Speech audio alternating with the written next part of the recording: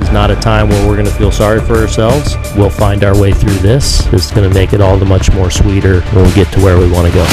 Martinez back on the track, near the wall. She's gone. It's a grand slam. John Carlo. Nosy Scopano. He hits a home run, a line drive in the right field seat. A grand slam. And the Yankees now take a 6-4 lead. Kepler lines that in the air to left center. Hicks on the run. Dives. And he made the catch. He made the play. Oh my goodness, what a catch from Aaron Hicks to end it. In that sense, both looking forward to making a deep run into postseason and ultimately bringing home the title back to New York. Tell by my attitude that I'm most definitely from. Hello, everybody. Welcome to the Yankee Center podcast, your central hub for the Men in Pinstripes, hosted by Thomas What's Smith, up? Eddie Sapienza, Hello. and myself, Luke Becker. Episodes dropping weekly for spring training and per series during the regular season. Eddie, Tom, how you guys I'm all right. How are you guys doing? I'm doing good. I'm pretty good. I mean, there's nothing of import to talk about this week. I mean, nothing happened. I mean, no football players retired. No baseball players made the Hall of Fame. So just nothing to talk about. That's pretty disappointing. Especially no Yankees made the Hall of Fame. You know? No, of course not. We're kidding. El Capitan. Derek? Yeah, Jeets. Every time I hear Derek Jeter, someone say that name, you know what I just think of? I just think of Stephen A. Smith. I just want to know if the gift baskets are real. I think they are, but we'll never know for sure, probably. I think that's the 397th voter. I think that's what it was. Left him a gift basket. Yes. Or didn't leave a gift basket. Honestly, it was probably a writer and, the girlfriend, Jeter had some fun with, and then we all know what happened from there. My God. It's a good theory. It's a solid theory. That's my favorite baseball player made the Hall of Fame. I mean, what better way? And then my favorite football player retired the day after. I know. What a week. What a week of emotions. And in less important news, the Mets also hired their manager on the same day Eli retired. For the third time in 3 months. They fired Callaway, they hired Beltran, they fired Beltran, then they hired Rojas. I think what a process. Beltran lasted 77 days as the manager of the Mets. So is he It was that long? considered their manager or no? He got hired, right? He signed a contract. He was. I guess. Then yeah. He was. I mean, he never didn't managed manage the any game, games, but Oh, I guess man. he goes down as a manager. Yeah. I mean, my God, what the heck? What? I mean, what is there to say about that? And also, SNY didn't even broadcast the press conference. I know the Yes Network That's did. awkward. Michael K killed them about that. Michael K was like, how because they did it on their social media pages, but I mean, people watch TV still, guys. I mean, that's why the Yankees are having games on Amazon, I think, right? Where it's just Amazon, and that's gonna suck, to be honest. Wait, they are? No TV this year? Yeah, they're gonna have specific games where you can only watch it on Amazon something. Or sucks. Yeah. Yeah. The Mets had that last year with Facebook. They had Facebook Live. I mean, at least it's free. Yeah, but I mean, come on. I just want to watch it on my TV. Come on now. I mean, We're gonna do that for my big. I have to, so that's gonna be even worse. Yeah, I mean, my God. I mean, I just don't like it. I like turning on my TV and watching baseball. That's all. Too. Don't mess with it, please. Thank you. Yeah, keep it simple. All right. Let's get off the Beltran and Mets rant because they're a waste of our time anyway. It's cool. Meet the Mets. Don't meet. Sorry. Right. Sorry. I just love that song. I don't blame you. It's pretty entertaining. It's pretty catchy. Let's be honest. It is. It is a catchy song. I think our theme song's better though. We don't have one yet, quite, but we will eventually. I promise you all, we will. Sung by yours truly. Oh yes. Anyway, Derek Jeter, first ballot Hall of Famer with 99.7% of the vote. Derek Jeter. I am thrilled with this, but however, obviously the glaring mark is the one voter like we already mentioned, and I have to agree with Michael K on this. It is absolutely cowardly for this guy to have to come out and give his own explanation about why he did not vote for Jeter. Cowardly, and I totally agree on that. You have to give some type of justification when you're one out of 397 voters that decided to say no. Maybe it was an accident. Maybe Imagine. Maybe he just thought, oh, I thought I did check it. Oh boy, my bad. No, some writers did say they checked their ballots. Do you think the guy that runs the Hall of Fame found the ballot and called up the guy who didn't vote for Jeter and say, hey dude, you're the one guy that ruined unanimity or something?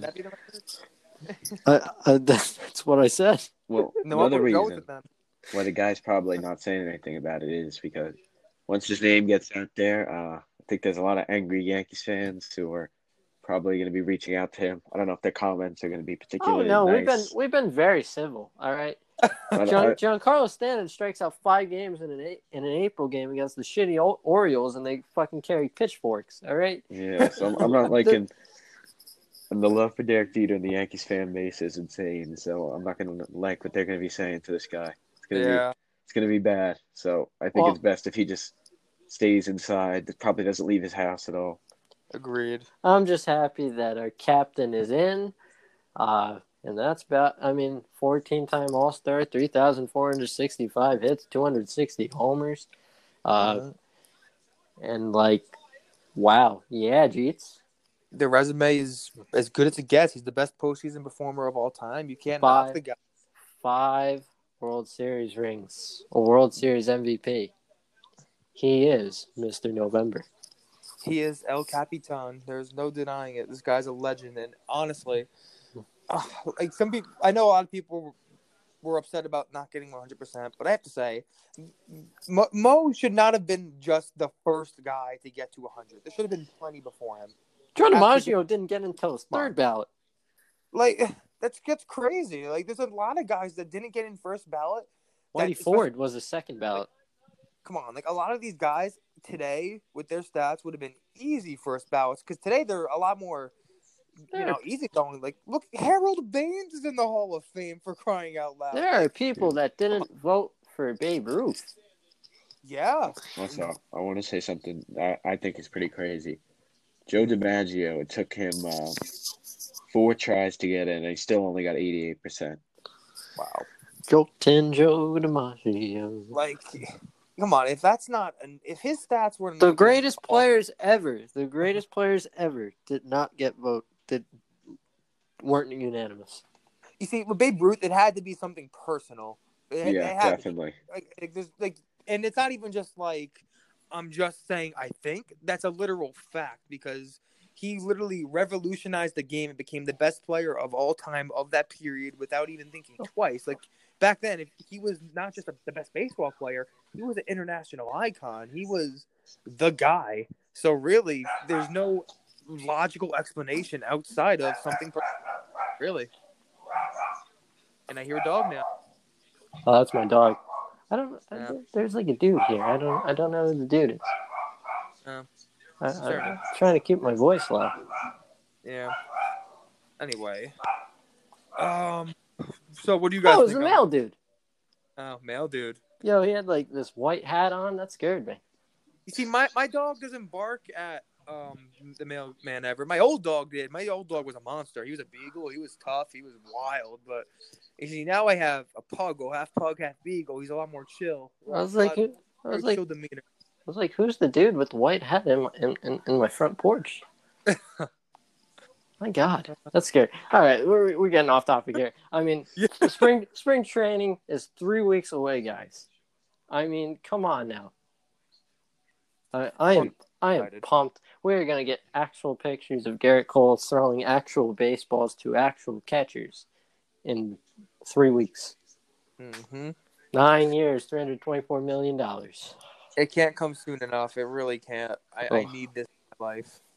Man, I am so pumped for this season. I mean, come on now.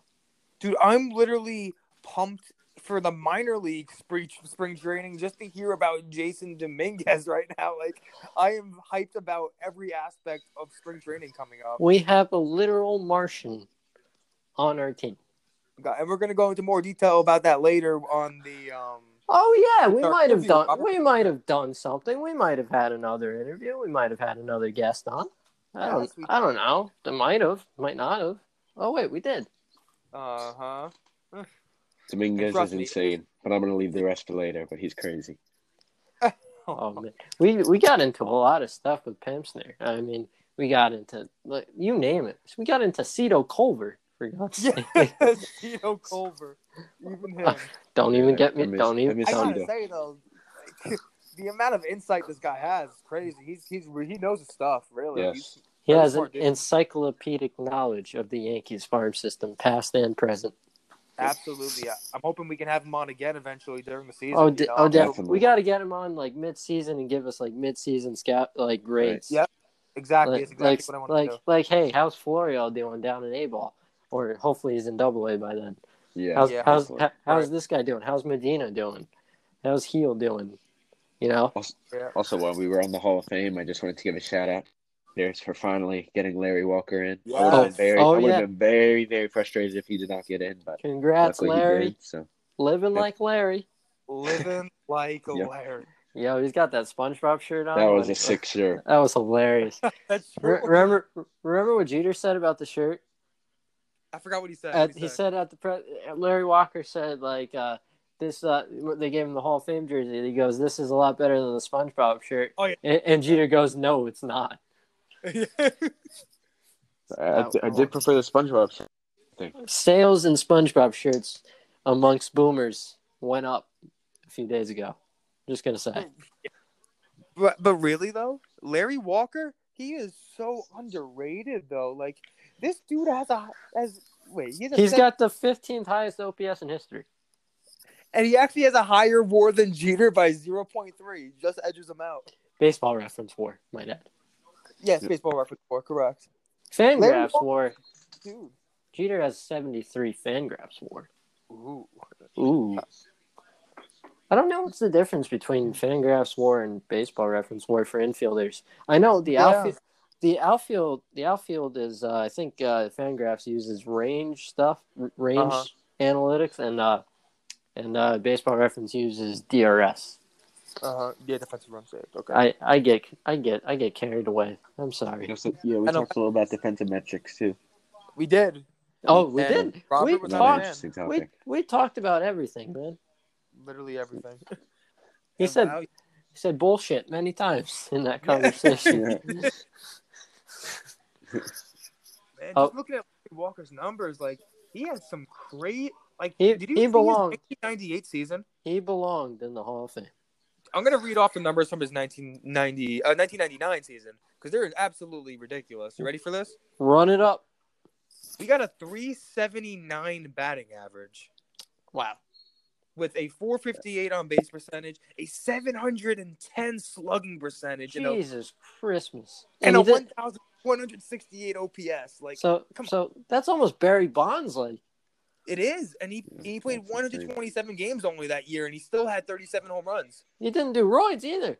That's been the big knock against Walker is that is the health. Yeah, right. The health and for some reason cores, even though core, I don't understand why people use cores against players. Look, you're gonna blame a guy for the team he signed with or got stuck with? Like, come on now, you can't do that. You gonna punish Nolan Arenado? Wait, did we talk about Arenado? I don't think we did. No. Arenado is sort of like wanting a trade, but he's sort of not. It's very confusing. Yeah. Like, what do you want, Nolan? Look, Arenado absolutely wants a trade, but not because he doesn't like Colorado. It's just because He wants to Colorado win. makes enough of an effort to win. Yes, and that's why I feel that there's at least a chance that the Yankees are going to be involved. Do I think they're going to get him? No, I honestly don't. I think they'll call. Do I think they'll call? Yeah, Cashman always does his due diligence. That's a lesson we've learned with him. He's always looking at every single available option, and if he can upgrade, he's going to carefully consider it. And Nolan Arenado is an upgrade over any third baseman in the game. Absolutely. Because he is consistent every single year. He's the best defender at third base, aside from maybe Matt Chapman, the only guy you can really argue at this point. So, and he hits 40 home runs every year. So I love Gio.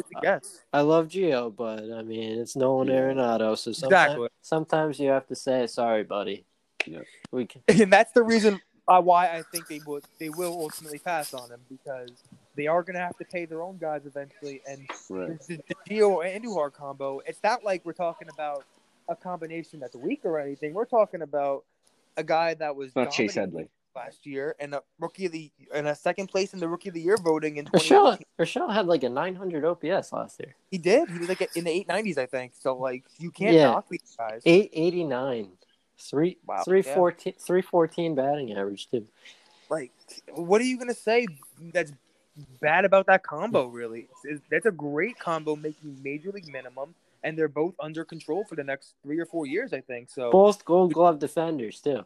We didn't talk. We talked with Pimpsner about Andujar moving around, but I mean, like, do you want to talk about Andujar potentially being a first baseman?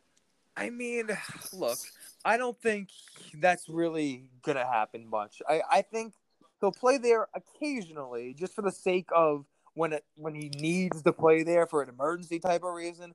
But I think he's really just going to be between DH and third base and the very, very, very occasional first base and left field, unless... Please don't put him in left field. Please, for the love of God. Well, look. They're going to try him out there, at least in spring training. He's going to look so uncomfortable in left field, dude. Yeah. He is going – he doesn't even look comfortable in third base. He still might be better in the outfield than Clint.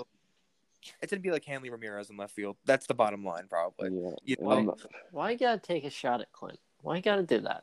Because those games are so brutal. It was like a 10-game stretch where I was just like, what is this guy doing out there? I know. I was like, what the hell? Come on, even I could catch these fly balls. It just got so weird that he just couldn't catch like anything. We get it.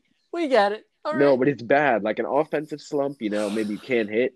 Clint did that where he couldn't hit let's just say it's like a 90-mile-per-hour fastball with the fly balls he was dropping. Yeah, little pop-ups. I know. I have to think it's a mental thing, honestly, because before the season, you just didn't hear about him being this bad of a defender, and he got too excited. He looks like he gets too excited. He does like the tippy toes before he catches it. Look, dives all over the place, throws it 3 feet over people's heads. Look, Clint is far from a good defender, but he's not as bad as we just saw. I'm sure of that. I really am. If he's as bad as what we saw, we might as well move him back to third base. Honestly, people always said he was at least like an average defender, although he had some issues with his routes sometimes. But no one talked about him like this. Like not at all. He wasn't allergic to the ball. No, he was proficient enough in the outfield and to be there and get the job done, especially given the offensive output he'd be providing you with. So, do you think now, the orange glove? Right now, he's a mess in the outfield, and I'm hoping, and I'm at least expecting to some level we will see improvement next year there. I think we have to. For the love of my blood pressure, please. Please learn how to catch the ball. He might not even be on the team next year. We don't know yet. Our defense is really like one of the most interesting parts of the team because you got Gary, catcher, right? Who doesn't have the best framing stats. He's got a great arm. Sometimes his blocking's good. Sometimes his blocking's not very good. You got Voit over at first base. He's like a DH. Voigt's you just stick him there. He doesn't hurt you, but he's just like. I mean, he's not the most nimble. I'm gonna say. You got LeMahieu, who's a Gold Glover at second base. You got Gio, who's perfectly fine at third. You got Glaber, who's like the wild card at short. Yeah. You got Talkman, Andujar, Stanton in left field. Like Stanton and Talkman are above average defenders, but Andujar, I don't believe he will be above average. You got Guardy in center, Talkman in center, and you got Judge in right. Yes. Look, the outfield defense has been elite for years, and it's going to remain elite because Judge is the best defensive right fielder in baseball. Don't give me any of that Mookie Betts crap. He's better than Mookie Betts in right field. There's no denying that. He's got a howitzer for an arm. And his arm is 10 times better than Mookie's. Center field, right now, you're probably going to have Guardian Talkman there. And Talkman is, like we talked about on the podcast already, he's been one of the best defenders in baseball since he came up. Literally, one of the best defenders. And, Guardy obviously holds his own in center field, and he knows Yankee Stadium as well as anybody, so he's more than comfortable out there. And left field, probably Stanton for the time being, and he's fine out there. He has a cannon of an arm, and he's a solid defender. He almost won a Gold Glove in Marlins Park. Yeah. I think he's a terrible left fielder. That one spring training game, it changed my entire perspective on he him. loses. That changed everybody's terrible. perspective. He loses one ball in the wind, and it's like people think he's inept. People think he's like Clint. It's crazy, honestly. He was so irrational. He was a very good left fielder in 2018, by the way. Like when we actually got in season, he made some nice plays. Mm-hmm. So yeah, he did. He's the least of my concerns.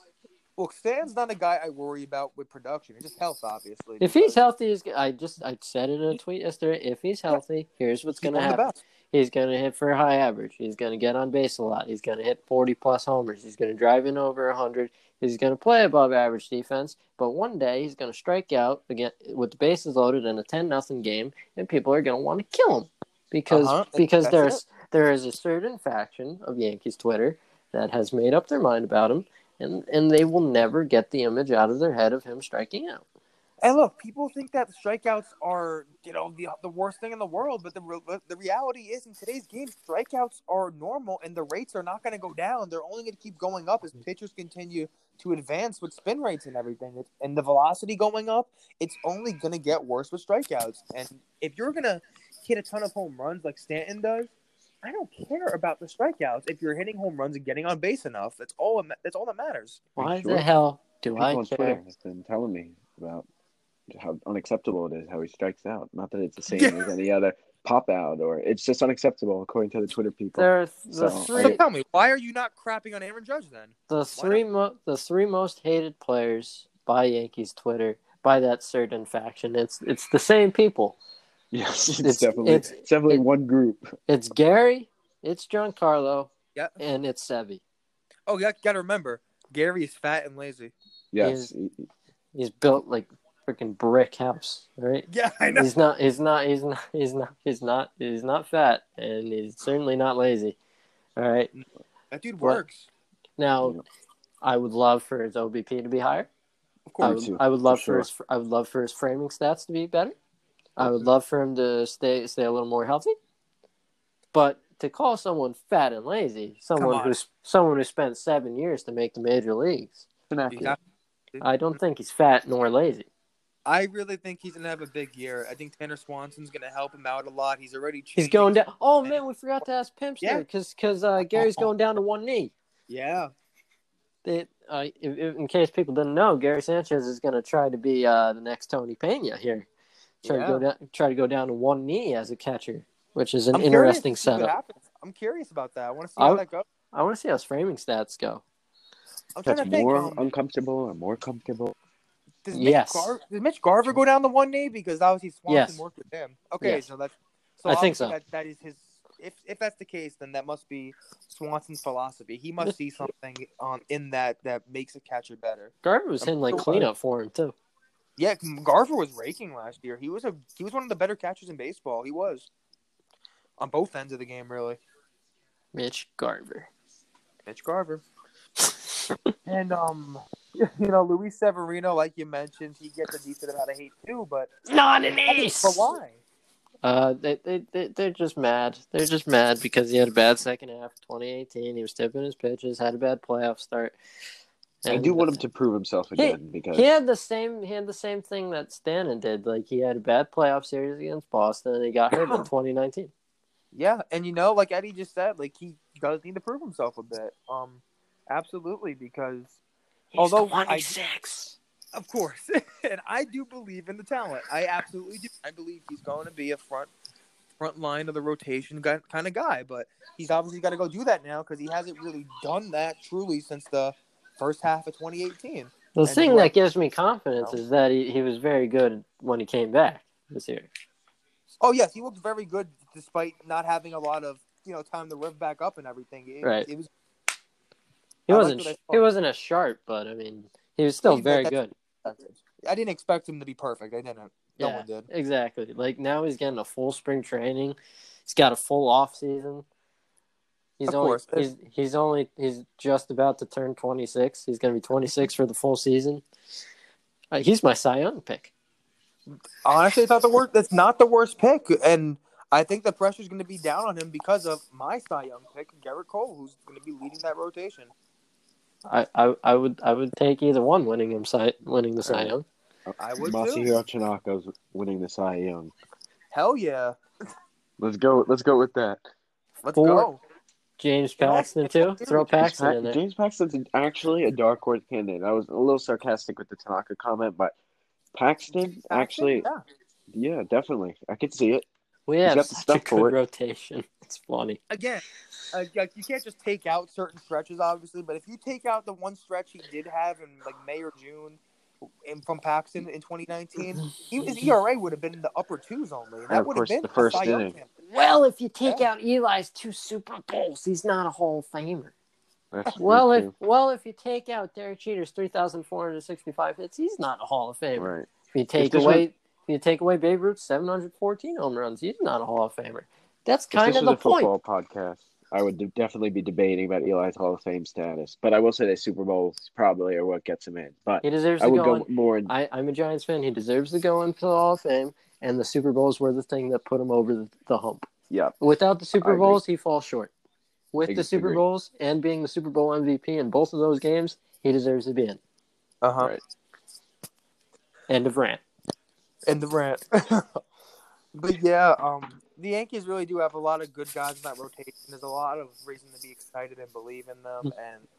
And James Paxton is a guy I was so thrilled with him in the postseason because the second half, rough moments, he looked good. He looked really good and pumped, and he got into some of that. Like you felt it. At Yankee Stadium specifically, he looked really good. He was electric. Yeah, he made, 3 starts in the playoffs? 2 of them were good, and then game 2 of the ALCS, he wasn't great. But we don't talk about that. No. Just like we don't talk about Garrett Cole in the World Series. Exactly. Yeah, he did have a bad World Series start, but then he had a great World Series start. Yep. Mm-hmm. That's life. Sometimes you pitch bad. All right, geez. Get over yourself. Sinatra, that is life. Uh-huh. All right, guys. I think it's time we get to the Robert Pimpsner interview. I'm sure everyone's excited to hear this. There's going to be a lot of good stuff there, a lot of good insight, and I learned a lot of stuff from him. I really did today that I did not already know. Same here. Yeah. Well, we also learned that Cito Culver is fat now. Yeah. Oh, yeah, that's a good segment. That is definitely a good segment. Yeah. Dude, we talked about everything in this interview. We really did. I'm so excited for my folks to hear this. And by my folks, I don't mean my parents. I just mean you folks. Oh, yeah. All right, guys. We'll send it over to Pimpsner. Let's go. All right. Let's go.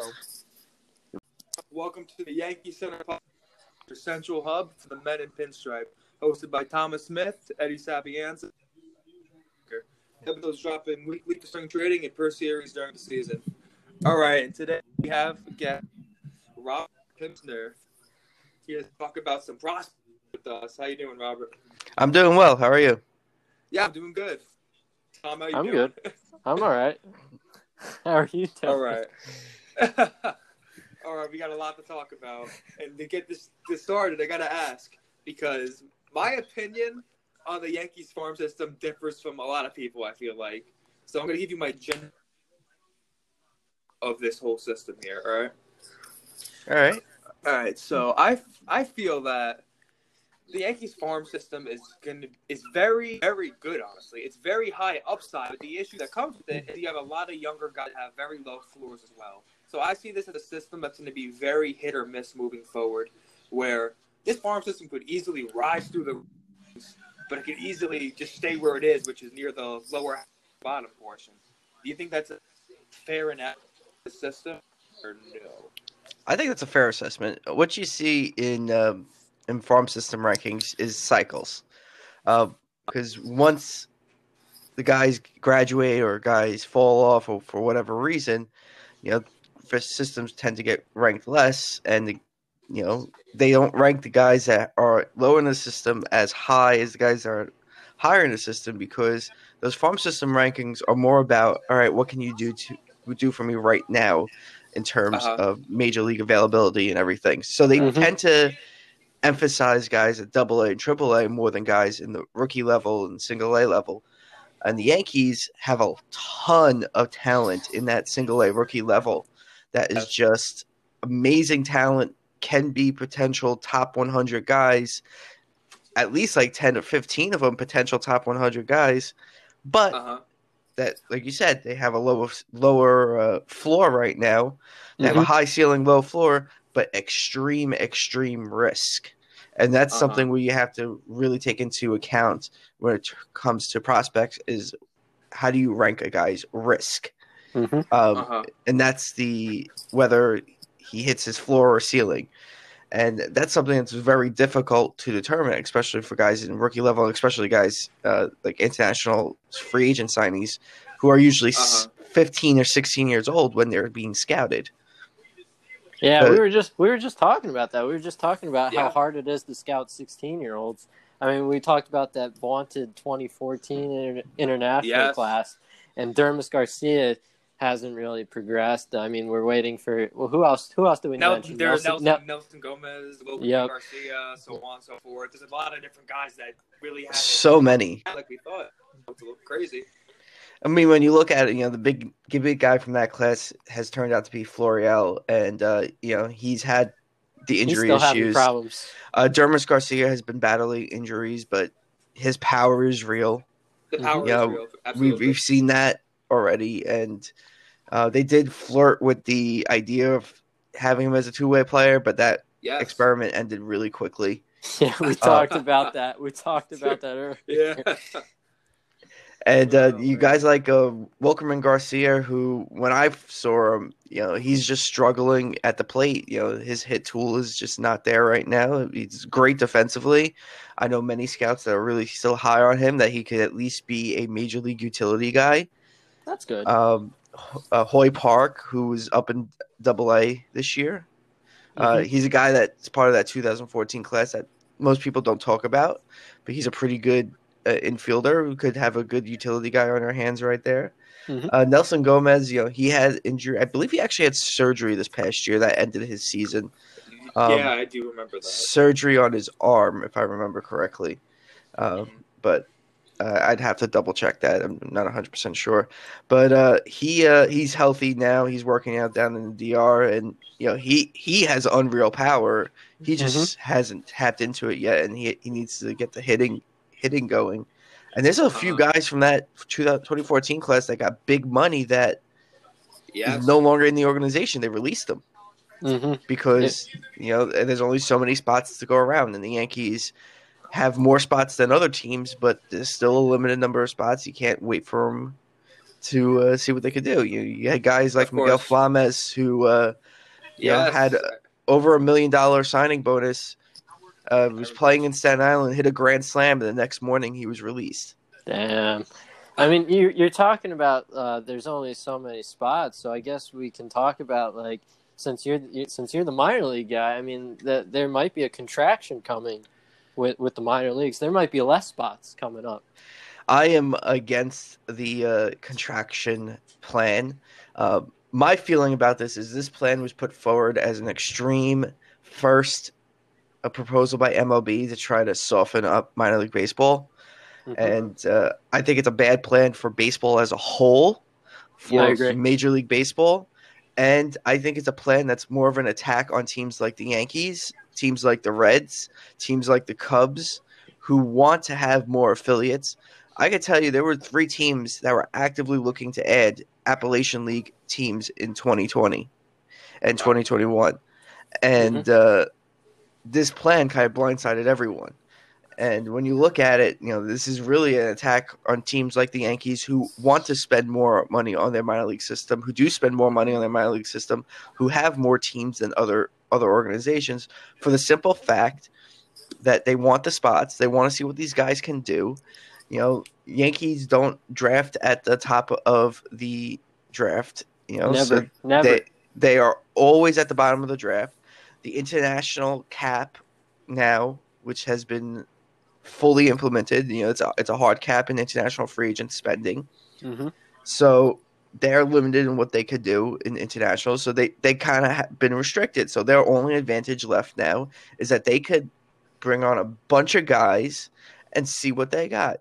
And the Yankees, I feel, is one of the best teams in terms of merging the 2 schools of thought, the old school way and the new school way. Because I agree. The Yankees are second to the Astros in terms of the analytics and technologies, and I can't even go through all the tech, the stuff the Yankees use and everything, but it is a lot, and I'm lucky to be privy to some of it and learning a lot about it. I, as someone who covers the minors, I've spent my last couple of years really deep diving and learning all about these new technologies and everything, because I feel it's important to understand the player development process now. But they're really second only to the Astros in that regard in terms of technology, and they're catching up really quickly. And they also have these massive minor league players. The last time I looked, and this was a couple of weeks ago, the Yankees had 361 players under contract. Now, that's including guys on the 40-man roster and the major league roster and everything. So that means there's about 321 guys that were not on the 40-man roster under contract. That's crazy. And this proposal from Major League Baseball would cut that by more than half to 150 players. Wow, that's crazy. Yep, they're proposing to get rid of like 42 teams. Yes, technically they would get rid of 2 teams, because they would get rid of 42 of the current teams and bring in 2 independent league teams. So it would be an even 120. Okay. Got you. That's and the funny thing is, one of the most outspoken owners in this whole thing is an ownership group that they have ownership interest in the Yankees, and they also own one of the independent league teams that is being proposed to being added to minor league baseball. And they own no minor league teams that were slated for contraction, but they are the most outspoken ownership group in terms of fighting this plan by Major League Baseball, because they're sticking up for everyone else, and they have the voice to stick up for everyone else. And you know what? Once you agree to contraction, and this is just pure business, one of the big things that keeps minor league baseball team valuations high is that they are guaranteed by that contract 160 player development contracts. Once you say you could get rid of those player development contracts, the value of those teams drops significantly, like by up to half. Oof. It would be a huge hit to those minor league baseball team owners. This could be catastrophic, honestly. Yes. Yeah. And my view, and this is my personal view, I don't know what anyone else thinks, but I think this is more of a play by Major League Baseball teams and select Major League Baseball teams and select people in Major League Baseball to exert more control over minor league baseball and try to drive valuations low enough where they can buy up the teams on the cheap. I think that's fair. I can agree with that. And what it comes down to is I really don't think there will be any contraction. I think there's enough pressure on Major League Baseball now between the Astros situation and the minor league contraction. And there's another thing. This plan to contract minor league teams and everything. Guess who came up with it? Who? The Houston Astros. Yep. I remember that. So with everything coming up, and now they have next year, they're going to have to go into negotiations with the Players Association. I'm sure there's going to be a lot of animosity there. So they're not looking pretty good right now, and they have a real chance to lose their antitrust exemption, which was partially rescinded in the 90s, but there's still a huge part of that antitrust exemption that they have, that if they get rid of it, they'll be open to a multitude of lawsuits that could really destroy Major League Baseball as a whole. Yeah, I don't think they want to do that.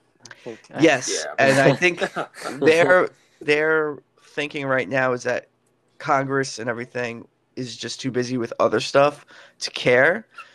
But what we've seen is, the opposite. This has become a campaign issue. Yeah, Bernie Sanders got involved. Bernie Sanders got involved. A lot of congressmen are getting involved because it is a community issue. Minor League Baseball is about one thing, and that's community. Yeah, I'm from Connecticut, so I mean, we've had a ton of minor league teams around here. We don't have a professional team, so I mean, that would really suck to not have any minor league baseball in here. Yeah, and they're proposing that Dream League thing as a way to say, oh, we're not getting rid of teams, we're just changing their status or whatever. But when you look at it, and there's been very, very few independent teams that have been able to last more than 4 or 5 years. There's been very few independent leagues that have lasted more than 5 years. Mm-hmm. And there are maybe a handful of teams in independent baseball that could come close to minor league baseball. And I've done my research, and independent teams draw about half of what minor league baseball teams draw as a whole. And that's just the ones that report attendance. There's a bunch that don't report attendance. Yep. So there is a lot to take in. It's not just what Major League Baseball say, which in my matter of fact, actually a lot of it has been just blatant false information, and it's sad that there are people that are just falling for that, because when you do your research and you look into everything, and I reserved my opinion on the whole plan until I had a chance to talk with a bunch of players, talk with a bunch of coaches, talk with front office people, talk with owners and everything. So I did my research and did my due diligence, and I was just amazed at how this is affecting everyone. I've had some people say, yeah, I get it. You want to have better games and better development and everything, but I have no players that were like, I'm worried about my spot. I'm worried. I have coaches that said, I'm worried about my job and all this. So there's just a lot going on there. And when it comes down to it, like I said, I think it's just bad for baseball as a whole. Mm-hmm. Luke, you got anything, buddy? Honestly, it's a lot to take in. Like you said, it's just crazy what's happening around this, and I really do think it would be a total shame. I really do, because like everyone's told me, you have to be the best of the best to make it to the majors. It's such a hard thing to do, and if there's less opportunities out there for all these guys to get there, it's just going to be heartbreaking. Honestly, it really will be. I have a number of friends in college baseball right now. They're trying, so hard to just make it as far as they can, and they need all the opportunities they can get. It's really just the way it works. I really hope that they figure this out and they don't make this happen, because it will just be baseball, like you guys both said. That's absolutely where I stand on that.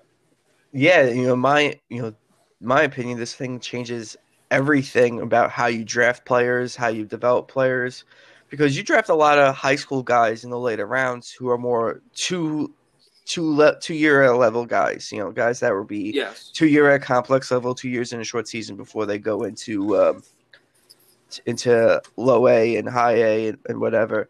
And those guys are essentially no longer going to be drafted because there's no spots for them. They can't handle that load. They can't go from rookie level to full season right away. And in my opinion, there's a need in baseball for a league that is in between short season and full season, something around say 90 games, 80 to 90 games. I agree with that. I do. Because you see right now there is a lot of players that go play in full season, but they don't start until June. Debbie Garcia was a good example of this last year. Not 2019, 2018. He started that season in Charleston, but did not play until June because they were limiting his innings and his development. So there is a need for a shorter league from full season. It's something that's in between short season and full season. And I know there were rumors about that happening with the New York Penn League for years, that the New York Penn League would go to 80 plus games.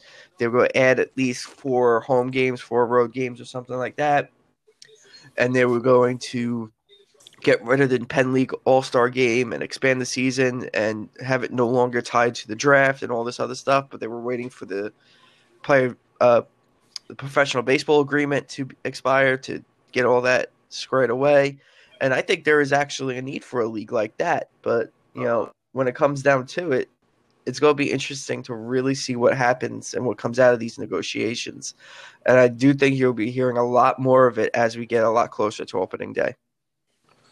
Yeah, I think that's definitely going to be something that is going to be talked about more and more. Right now, it's the hype around it, but the amount of concern has died down to a certain level, but it's going to continue to rise, obviously, in the public. And really, the Yankees, obviously, like you said, they have legit reasons.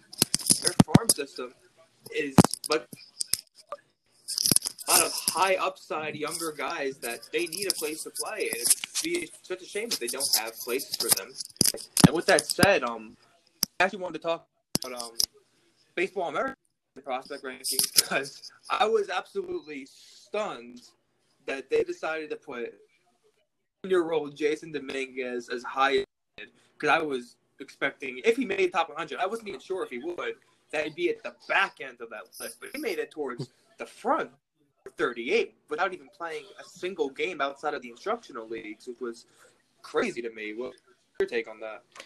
I think it's a little crazy to rank a guy that hasn't played a professional game yet that high. But, I preface this by saying I talk to a lot of people that I know in the Yankees organization that rave about him, that tell me all these great things about him, and that he's the best international prospect that they've signed ever, that he's going to be a guy that moves quickly through the farm system, that he's ready to take on higher level competition right now and everything. So I'm personally waiting to reserve my thoughts about him until I see him in person, and I'm hoping that happens this March in spring training. I'm so pumped. Oh, so am I. And we are making sure we have our writers wherever he will be to cover his first year in the minors and everything. So it's going to be a fun time in that regards. But, prospect ranking itself is more of a art than a science. Right now, it's more it's very subjective. There's really no objectivity into it because your biases get in the way.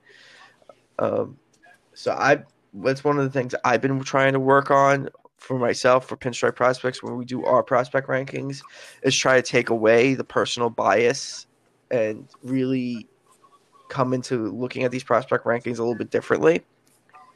So what we did this year, and this is just, to inform you where I'm coming from when it comes to these rankings, we actually sat down, we took 150 players in the organization, and we assigned numerical values to certain things, such as their risk factor, their ceiling, their floor. We did the age for their level. So if they were 6 years younger than their competition, we took that into account. We took the level that they were playing at for most of the season into account, and we created a mathematical formula that allows us to determine where to put them. Yeah, it didn't directly create the rankings, but it made us think differently about the rankings to the point where we're like, all right, maybe this guy should be ranked higher than we originally thought he would be, and stuff like that. Yeah, I can see that. I mean, and like one of the things, like I'll put Dominguez as an example. Like that ranking ranked Dominguez as number 2 in the system, and that's with him not playing at all. So he had a level ranking of the lowest you could get because he was never in a team. So he was essentially, we put him as like he was in the foreign rookie league. So once he goes to regular rookie, that's going to jump up. Oh my God. This is just crazy. I mean, like, there's like a thought that he might actually be the next like kind of Juan Soto type to come up at like 19 or 20. I mean, that's the kind of talent this guy has. I mean, I'm really interested to see how he is. I mean, I've seen the videos, I've seen the workouts. It's insane. The dude's body has matured a lot for a kid his age. And that kind of worries me a little bit because there is problems down in the DR with the trainers and the Buscones giving 12, 13-year-olds steroids to try to get them to bulk up and look more mature for scouts. Because when it comes to the international guys, you know, they're signing at 16, but they're scouting them at 12 and 13. Yep. It's crazy. It's so crazy. It is extremely crazy. So you always have to be careful. And I always tell this to people about international prospects. Most of what you see out there from any publication on international prospects is bullshit. Because it's marketing materials that are being sent out by their trainers, by the Buscones down in the DR and Venezuela to try to get their guys signed. So it's all hype machine. So Jason Dominguez isn't actually from Mars, is what you're saying. Because like I've been under the impression this entire time that he actually was from Mars, and we found life on an alien planet, and we made him a baseball player. I don't know with that how he looks. He might be from a planet with heavier gravity. You know. Yeah. I mean that. Oh, man. I cannot. The way the ball comes off his bat. It's crazy. It's crazy. We've seen video. Like it's been reported this guy's has exit velocities in the 110 mile per hour range at age 16. That's unprecedented. Like that shouldn't even. The Yankees got a few guys like that, and don't get me wrong. Like Dominguez is not the only one that's like that. But they got a few guys that are really young, hitting really crazy exit velo numbers, especially in the low minors. And what's go tell is what happens in the game, and I'm looking forward to seeing Dominguez because everyone I trust, and it's a very small circle, tells me he's the real deal. So I'm excited to see him. I'll tell you that he's the real deal because I believe so too. I isn't it reported that he's had like 60-yard times like as fast as Billy Hamilton? Yeah, a little slower, but it's pretty close apparently. I mean, this guy might play center field. Yeah. I mean, my God. I mean, on baseball, their top defensive outfielder. He really is Mickey Mantle. Switch hitting center fielder. Oh my God! Hitting bombs. Yep. Imagine what Mickey Mantle could have done with a juice ball. Oh my God! Oh my God. And the 314 down. I mean, Yankee Stadium was small down the lines when he played, but it was big in the middle. It was spacious. Well, just remember, Yankee Stadium was designed for Babe Ruth. It's true, yeah. Well, then they should have designed it in the shape of a hot dog.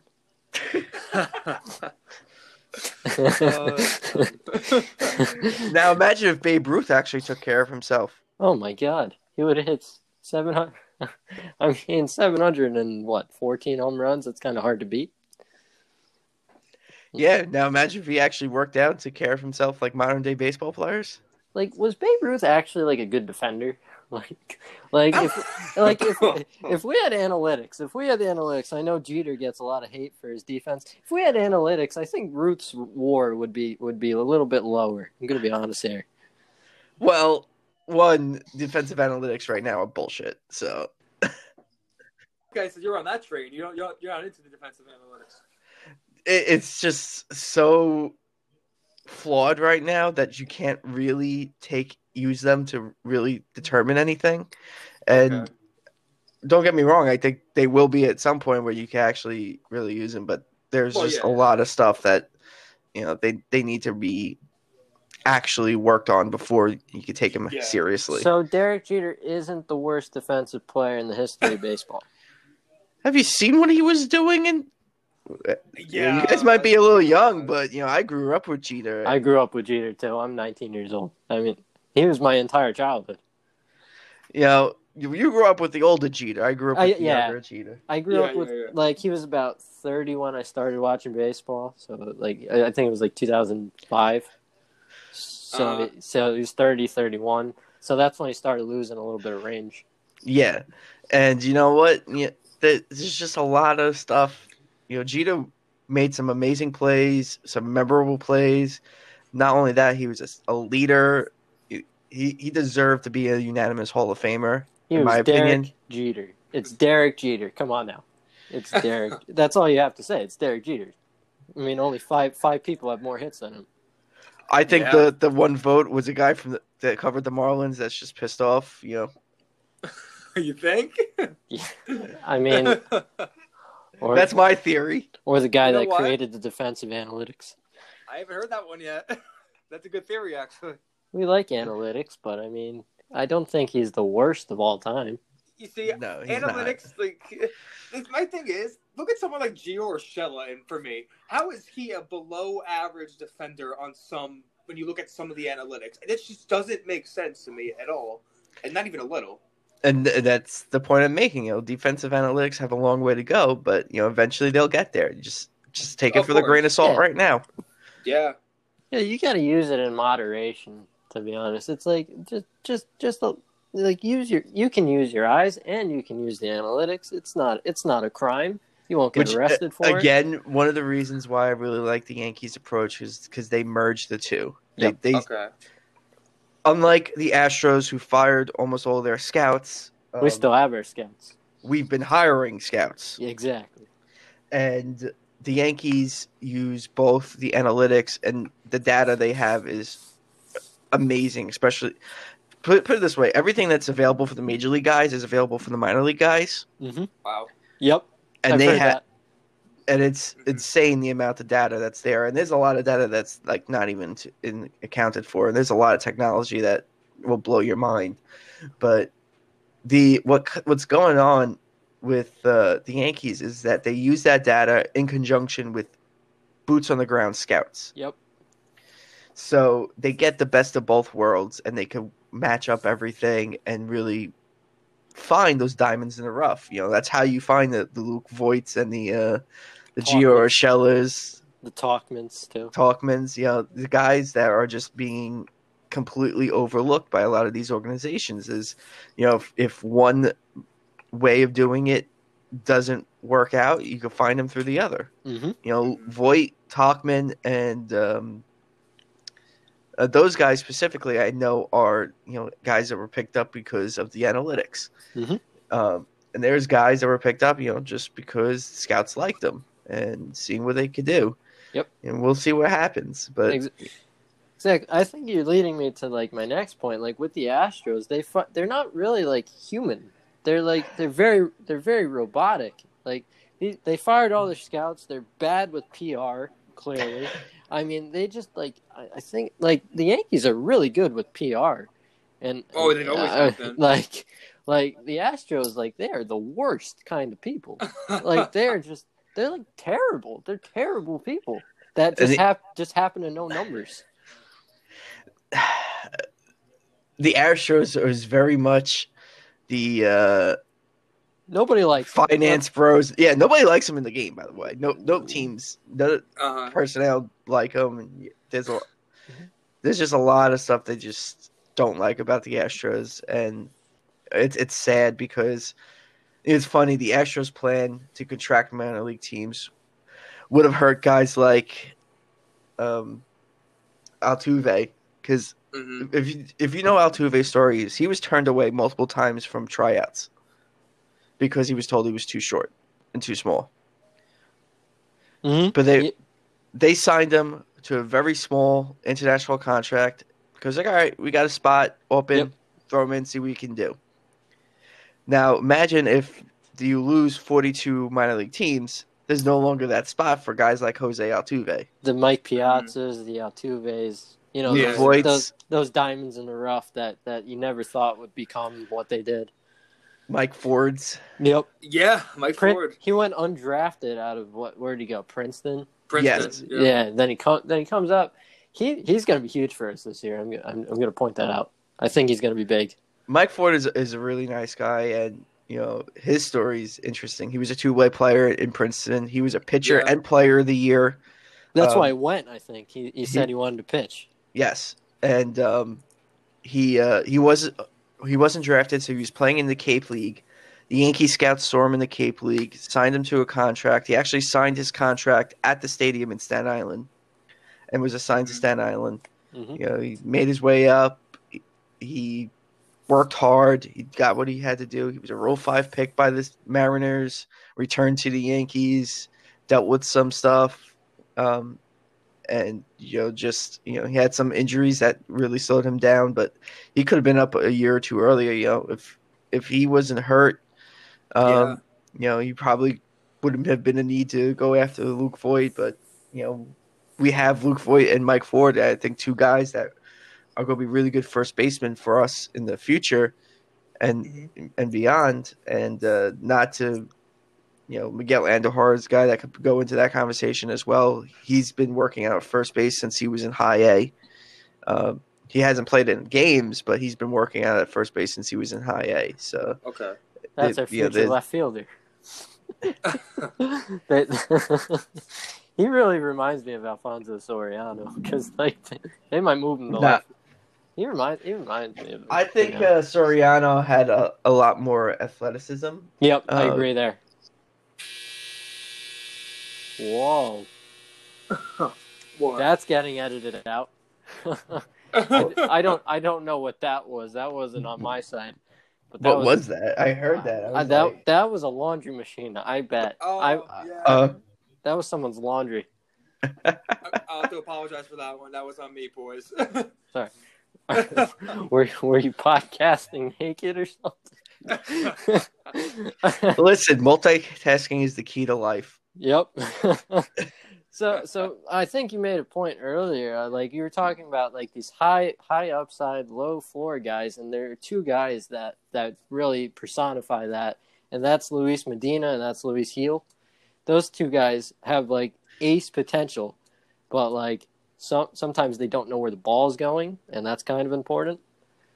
So I just wanted to hear you have two different guys that get lumped together because they have just elite velocity. Yep.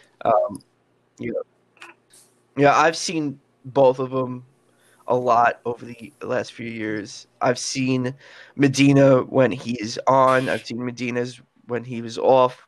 When he's on, it's beautiful. It's like an amazing thing to watch. Oh yeah, he's got filthy stuff. When he's off, it's disastrous.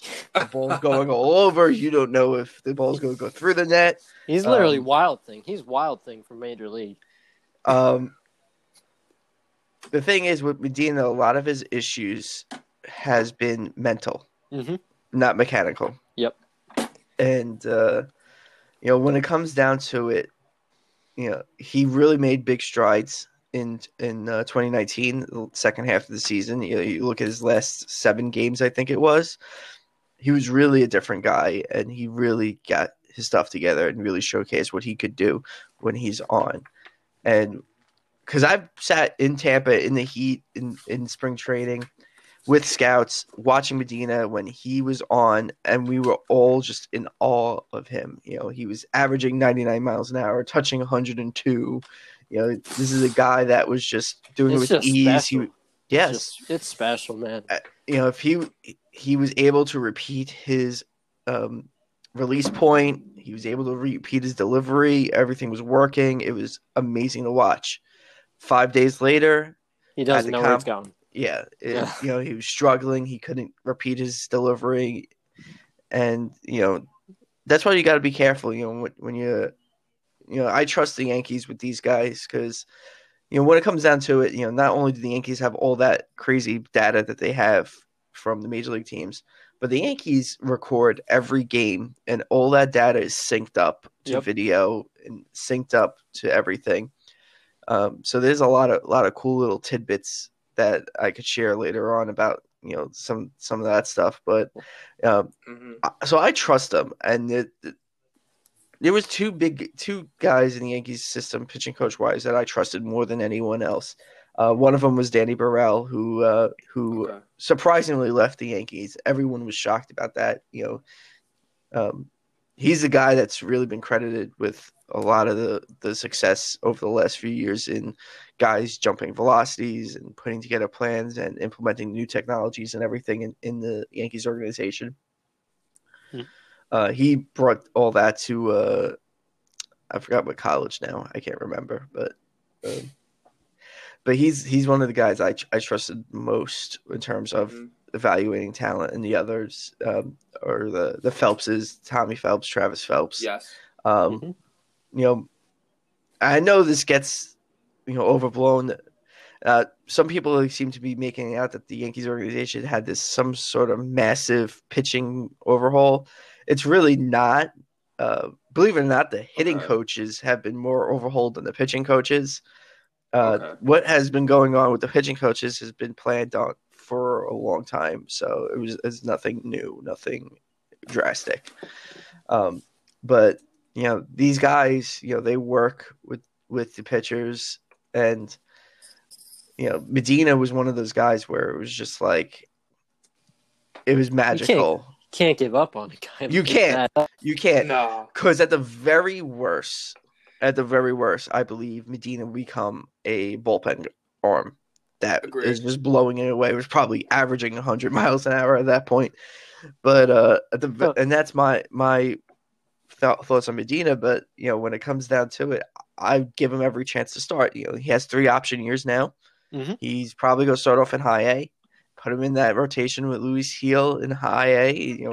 Ronzi Contreras should be down there. God knows who else, but that high A rotation is going to be amazing to watch. It's all going to be big arms, and when you have a guy like Medina that's averaging 99 miles an hour, and when he's on, and when he's off, it's just bad. And like I said, if he continues with what he did in those last 7 games, you go see him move up pretty quickly. You go see him be an option sooner rather than later. Yeah, I totally agree. Eddie, what are your thoughts on this? Edward. Oh man, did we lose Eddie? I think we lost Eddie. Oh my God! You want me? Right. You want me to go? I'll go. I got it. All right. I was gonna ask actually about Deivi Garcia because there is a lot of skepticism regarding whether or not he's going to be a starting pitcher or reliever, if he has the body type. And I even remember with Luis Severino, there was even some of that talk originally from Keith Law and a couple others. So do you think that this is going to be an issue for Garcia, or do you still, in your opinion, see him as a starter moving forward? I see him as a starter. You might get some time in the bullpen starting out just because the Yankees rotation right now is pretty stacked. I mean, if you look at it right now, Jordan Montgomery should be starting in a year in AAA, which is just crazy to me. But the rotation right now is pretty stacked. So he might break in as a reliever for a year and go into the bullpen, similar to what Severino did. He had his time in the bullpen before he was settled into the rotation. But the whole concerns about his body type and him being short is all bullshit. It's all bias. There was actually a nice long study done about durability on short pitchers versus taller pitchers and everything. And the study determined, the bias is just BS. That's just, it's bias. What we've seen is, short pitchers get less option, less of ability to show off what they could do as a starter because of that bias. So there is no real difference in durability in terms of, their arm and everything. So once you get that out of your head and you look at Devi Garcia and the type of person he is and the type of pitcher he is, I know he struggled in AAA, but the one thing I really want to point out is this past year, 2019, was the year he had pitched the most innings he's ever pitched before in his professional career. And so I'm not going to say he's going to be, 2020 regular in the rotation, but I personally want to see him get up to like 150 innings this year. Yeah. He only had 111 last year, so you need to keep building him up to the point where he can give you that 150 to 200 innings in the big leagues, and give him a full year at AAA. I think that would be best for his development. Right now, the Yankees really don't need him. If I were the Yankees, I would have a couple of guys ahead of him on the depth chart in terms of emergency major league help in the rotation. Montgomery's one of them. Mike King is another. A guy like Nick Nelson, I would put ahead of him in terms of emergency call up. Yeah. I would rather have Garcia getting his regular reps and everything in AAA and working up his inning count. I think that'd be probably best for him. So with Garcia, people obviously like to complain about his height, which we already addressed, but it's a guy that Brian Cashman was reluctant to trade at the deadline when we know the Yankees needed a starter. And so far, with Cashman's track record of trading prospects, we know he traded Justice Sheffield. I'd say his value went down. So I'm honestly trusting Cashman's analysis and the guys that he's been really hesitant to trade, not counting Clint Frazier, of course, because, I still think Clint has a good bat, but don't you disrespect my Clint. Don't you do it. That's a sensitive topic for Tom, but his track record with trading prospects is pretty good, and this has been one guy who's been very reluctant to trade, so I think that he definitely make an impact in the rotation at some point. I'm not sure about this year, but at some point I think he'll be in this rotation. Yeah, when you look at everything, you look at the trade deadline, like who was really available at the trade deadline. Okay. There was no one. Really, it's about it. Yeah, and you look at what the Blue Jays got for Stroman from the Mets. That would have been the equivalent of us giving up a random number 15 prospect in the system, than giving up a guy like Devi Garcia. And there was really no ace, and that's what the Yankees needed, was an ace. They didn't need another 3 or 4 or 5. They needed an ace. Yes. Garrett Cole suckers. And speaking of Garrett Cole, that helps out Garcia a lot because there's so much less pressure on him. And when you're thinking about this stuff, when you're thinking about these trades and everything, don't just think short term, think long term. Look at after 2021, the Yankees have a bunch of contracts expiring, including Paxton and Tanaka. Yep. Realistically, you think they're going to keep one of them. I agree. So you don't know which one it will be. And so there'll be spots open in that rotation where guys like Jordan Montgomery, Devi Garcia could fill in 2021. And so you need to really think long term about it. And that's my thinking on that. But like with Devi Garcia, as long as you're not biased against short people, which I think is just BS. You watch him. This is a guy that still has time to grow into his body more. There's still projectability left to him. He was 20 years old in AAA. For the record, that's 6.6 years younger than his competition. So he did something right last year. Yes. Yeah. And, if anyone that's saying he's overrated as a 20-year-old in AAA or anything like that doesn't know what they're talking about when it comes to prospects, because you cannot be overrated at 20-year-old in AAA. His futures game was really fun last year. And he's a spin rate guy. He's a high spin rate guy. And I don't know about how much you guys know about like spin rate and everything. But when you have a high spin rate, you can throw higher in the zone more effectively because of course. You don't want an average spin rate. You either want below average or above average. And high spin rate, you can throw up in the zone. Low spin rate, you throw down in the zone. Low spin rate is equal to having more of a downward movement on your pitch. High spin rate gives you that illusion of a rising fastball. Okay. So you get the guys to swing under the pitch, and so he's a guy that has high spin rate, and they can get that effect on his pitches.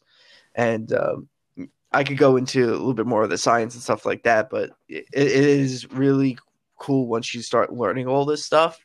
And if you're ever interested, I really recommend deep diving into the Driveline blog and all the information that's out there on the technologies, and as well as the science behind a lot of these new things teams are doing. We got Garrett Cole. We got Garrett Cole. Speaking of high spin rate, Garrett Cole. Speaking of guys that are really into the data and the science of it. Yeah, he's just a nerd for baseball, to be honest. That's like he just takes in all the information. That's what he is. I'm looking forward to seeing what he can do, because I think he's a guy that can have a really big positive impact throughout the organization, especially in terms of the pitching coaches and the data and the new technologies and everything, because he stays on the forefront of all that, and the impact he'll have on some of these guys coming up. Guys like Brooks Kriske, Nick Nelson, etc. I think he can have a really big positive impact on these guys coming up. You just get him and Mike King in a room together and just let them talk. Yeah. God knows what would happen. Yeah, really. Garrett Cole, he's got to be a mentor to a lot of these young guys. And Yankees, they have a ton of pitching prospects or guys that eventually, whether it's this year or in the future, are going to have some roles on this team. And there's one guy in particular that we haven't really touched on yet that we definitely need to, and that's Clark Schmidt. Oh, this yeah. Guy, I have hope that this is going to be one of the very few first-round picks that the Yankees actually hit on, because they haven't hit on any aside from Judge in a very long time. Judge and Jeter. Yeah, Judge and Jeter. That's it, really. And with that in mind, that he's actually ahead of Devi Garcia on Baseball America's Top 100 Prospect list, which I wasn't necessarily shocked by, but the Yankees make it really seem like Garcia is the guy. So I want your thoughts on that. About the ranking, here's what I would say. I think Schmidt has a higher ceiling, but more risk. And I think that could affect, whether he's ranked higher or lower than Garcia when it comes down to it. I think Garcia is more likely more of a average risk and a medium risk, so to speak, to be a mid-rotation number 3 starter for the Yankees. I think that's not overselling Garcia. I think that's what he's going to be, and I think it's not as risky there.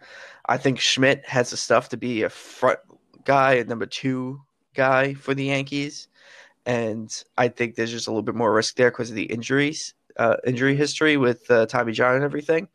Last year, I know he had a couple stints on the injured list, but none of it were for injuries. One of it was just for a precautionary reason. The other one is because he was just really, really sick and couldn't do anything, and it was I think it was a viral infection or something like that. But yeah, he was just really, really sick, and he just couldn't do anything. So there was really no real injury to him in 2019.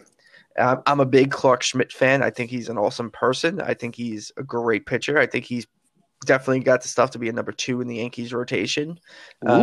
He is a guy that can he's a guy that is really into all the newfound data and analytics and all this stuff. So he's a guy that fits right in with Garrett Cole and Mike King and all these guys. So he's a student of the game. He learns a lot. His fastball, he added the two-seam fastball this year instead of the 4-seam fastball, and within a week this thing was moving a foot. It was just crazy, because I saw a video like when he first started with the 2-seam and see him a week later in spring training. I'm like, what the hell did you do? Like, that's incredible. He has a really good breaking ball that topped out at 3,100 spin rate. Ooh, wow. And the way spin rate works for breaking balls is a little bit different than it does for fastballs. A high spin rate means you can actually get that laminar effect. I'm pretty sure I'm not pronouncing that correctly. That gives it really good break. As long as the true spin rate is high. So there's actually two different types of spin rate. There's true spin rate, which is transverse spin, and then there's gyroscopic spin. So gyroscopic spin really doesn't mean anything. You want the true spin rate or transverse spin rate. So that's where you get talking to spin efficiency. So that's your true spin divided by total spin. And he has a really good true spin on his pitches. When it comes down to it, I think he's going to be a big part of that future in the Yankees rotation. And, depending on your feelings about risk and everything, he could be ahead of Garcia. He could be behind Garcia. I think right now the top three in the organization is very clear. I think the top four of the organization is pretty clear. And that's you got Dominguez in any order: Dominguez, Heel, Schmidt, and Garcia. You could probably interchange them in really any order because depending on your personal preferences. Also, a guy that you just snubbed from that top four that maybe a year or two ago would have been in that top four is Esteban Florial, who's been highly touted for a couple of years now, but he's always had concerns over the high strikeout rate. He's been in Tampa for a little while now, so he's only 22 still. But do you think this is a make or break year for Esteban Florial? Not really. I think it's an important year. He needs to be healthy, number one. Absolutely. I think if he's not healthy, I think then there's needs to be an issue. But if you look at what his injuries were, he got hit in the wrist and had to have his hamate repaired. He had the injury to his wrist in spring training.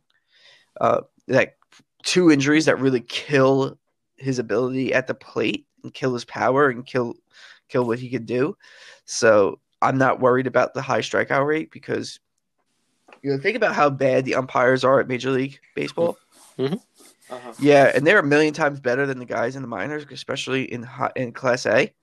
Oh my God! I've seen Class A umpires call strikes on balls that were clearly in the middle of the other batter box. So you got Angel Hernandez. Take it for the grain of salt. In terms of strikeout and everything, what you really want to look for is their eye at the plate and how they are at selection. And he's still learning. He lost a ton of time the last couple of years. If you looked at it, the last couple of years, he's only played half a season each year, pretty much. So he lost a full year, essentially, development time where he could pick and learn all that stuff.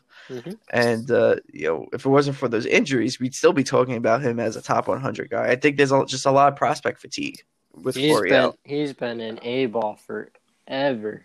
It feels like it just he's got the Jorge Mateo syndrome, where he's just. It's one of those things. Like I'll use Gary Sanchez as an example. He's a guy that was highly touted for so long that once he was added to the 40-man, people kind of forgot about him because. They were just tired of hearing the name Gary Sanchez. It was like, all right, when do you go do anything? Exactly. And I think it's very similar to that because prospect fatigue is a very real thing, and it's not just fans that get it; it's evaluators that get it as well. It's like, all right, we heard your name, but do something. But the tools are there. It took Gary 7 years to make the majors. Gary had to use all three of his option years. I don't think that will be the case with Florial if he's healthy. If he's healthy, you go see him in Double A and probably thrive. Because once you get into Double A, the guys are around the zone a lot more. It'll be a lot easier for him in some regards, and the umpires are a lot better. His spring trainings are always super fun. Yeah, I know. Look what he did in spring training last year before he got hurt. That's a preview of what you would have seen out of him had he not been injured. I remember him making a throw, and he threw it over the. Did you see the throw where he threw it to the third base? He was trying to throw it home. He threw it halfway up the third base line. I don't remember that one. He made a throw. It was I remember now. Okay. He was coming up. He was trying to throw it home. He throws it halfway down the third base line. It was the funniest thing I've ever seen in my life. A Clint Frazier throw. Yeah, really. Oh man. But he's a guy that you can't really sleep on because he's healthy. Yep. He's going to be up in the big leagues this year at some point if he's healthy, and maybe as a September call up, but there's a possibility, and he could probably help the team a lot quicker than Dominguez can or anyone else. So we're still very high on him because the tools are still there. He's still a 5-tool guy. Mm-hmm. So let's see what he could do. Remember, he stole 2 bases at like the same time. Oh yeah, remember that? Yeah, he's crazy fast. That's going to be a big tool, and I think that's part of the reason why he would get a September call up, just for the sake of base running. Honestly, because he's that fast. Yeah, I know this year you got to be a little bit more careful with your call ups because you're limited to 20. 28. Yeah, which I think it should have been 30, but that's just me. I agree on that. I would have had it stay at 40, but just like designate 28 men to play, like have a designation, like have a designation. You can call it 40 guys, but only 28 can suit up. Yeah, I wouldn't mind something like that. I think maybe you do something like that with the starters. Mm-hmm. Maybe you say starters are not technically active for the game, so you can have a couple other guys. Maybe you don't need to expand the rosters then. But I think 30 would have been a fine number for expanded rosters. I agree about the 26 men. Mm-hmm. I think. Me too. Just needed in today's game. Yep. And when it comes down to it, I think it should have been 30. Mm-hmm. I don't think that's crazy. I think 40 was too much. I think 30 would have been perfect. Yeah, 30 definitely would have been a good number. And really, like you said, 26 is really just necessary in today's game. And actually, there's another problem. Quickly, and actually, funny story with this. This is about Anthony Volpe because mentioning earlier, I have a couple friends that play college ball now, and he played at St. Joe's in high school last year, and he played Anthony Volpe actually, and he was watching the draft, and he sees the Yankees calling Anthony Volpe out, and he's like, "Oh my God, I played against that guy! Oh my God!" He's like freaking out. He's calling me. He's like, "I actually played against this dude." I'm laughing my ass off. Like, it's just hilarious how hyped he was getting again. He really is a guy that I was shocked that he got drafted so high, and a lot of people were because he was projected to go more second or third round, if anything. What do you think made the Yankees pick Anthony Volpe in the first round? Yeah, I'm not 100% sure. I do know they scouted him a lot because they were scouting Jack Leiter, so they got to see Volpe a lot, and it wasn't like a stretch pick like Cito Culver was. Don't even get me started on Cito Culver. I mean, I think Noah Syndergaard got picked like 10 picks after him, by the way. Yeah, I don't remember, but it's so long ago. Who picked Cito Culver in the first? Don't even get me started. Don't even. Cito Culver. It's funny. Last year I was down in Tampa for spring training, and Cito Culver walks out to do a bullpen on the mound, and so we're just watching him. I'm like, this dude's put on a ton of weight. He's not because Cito Culver actually, when he was drafted, was hitting 91-ish on the velocity, but he was barely hitting like 85, and it was just sad. It was just crazy to see how it was. But I will say this about Cito Culver.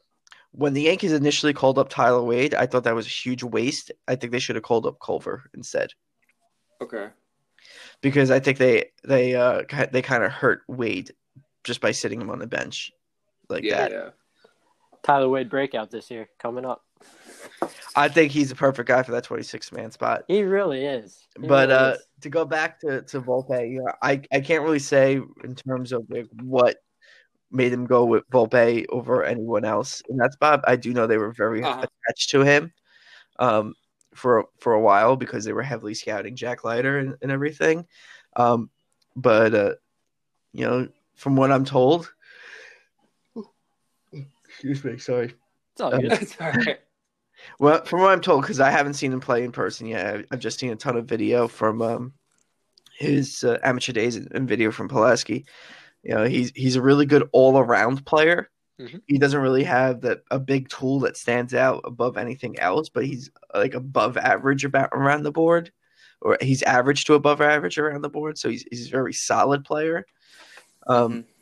So I'm really interested I'm really excited to be able to actually see him in person in spring training in March. So I'm really hoping he's going to be showcased a little bit during those games. And yeah, it's sad this year I can't go down to spring training for as long as I usually am at, but it's just he's one of the guys I'm really hoping to see. Him, Anthony Siegler,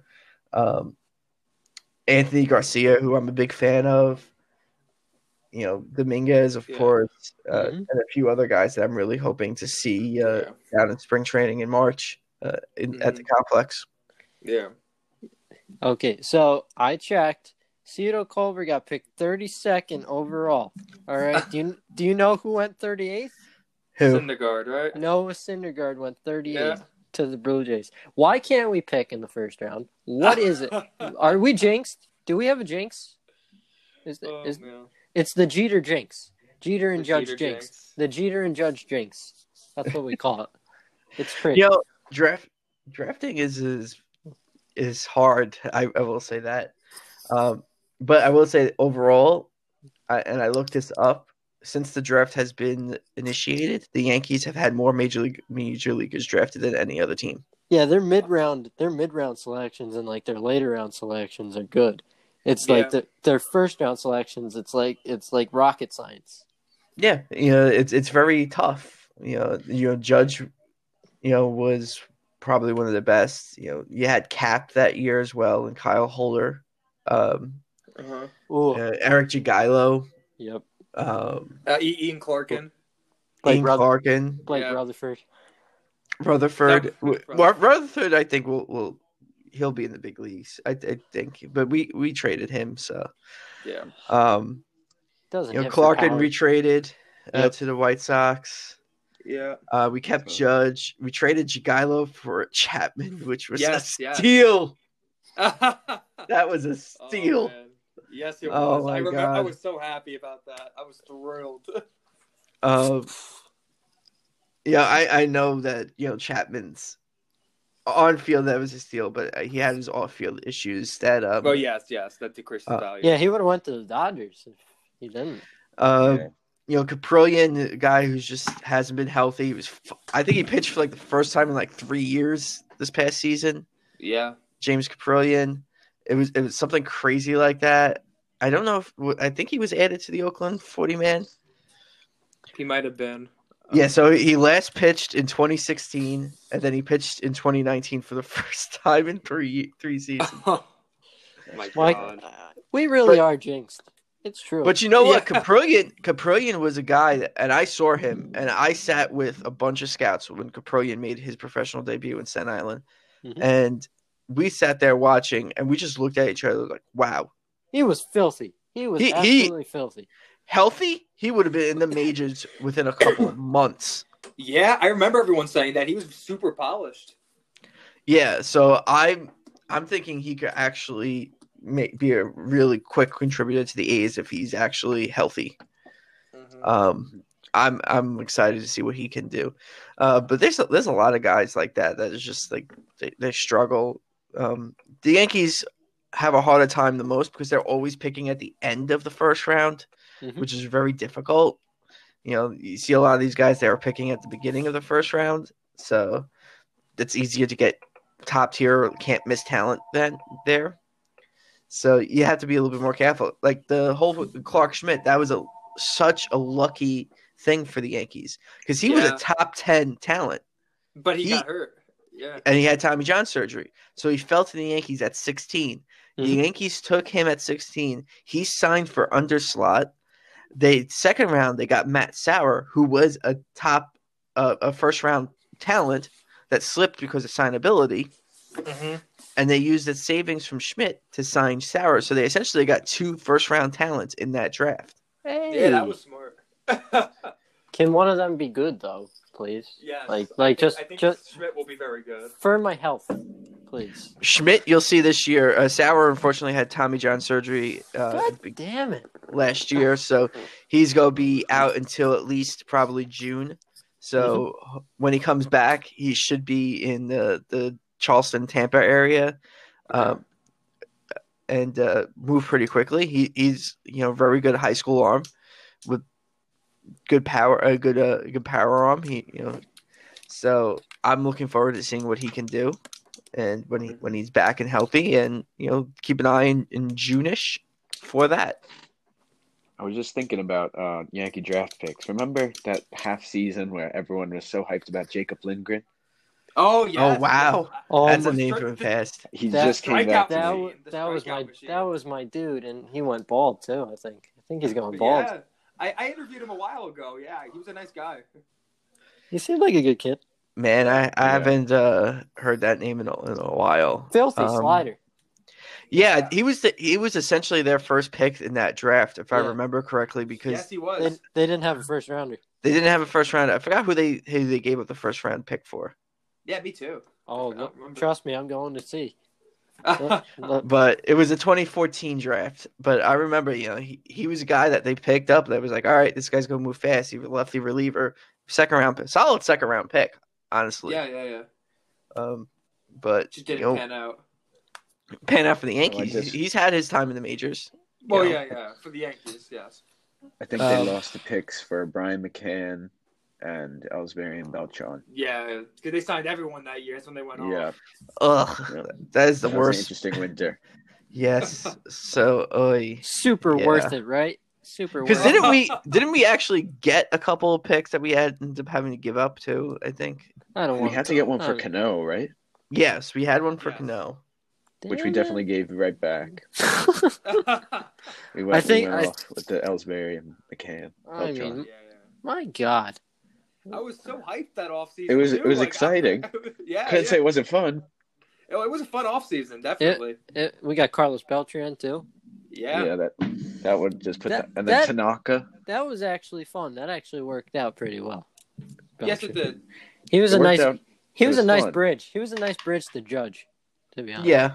Yeah, not the stuff in Houston, but Beltran was always an elite player that everyone loved to have around.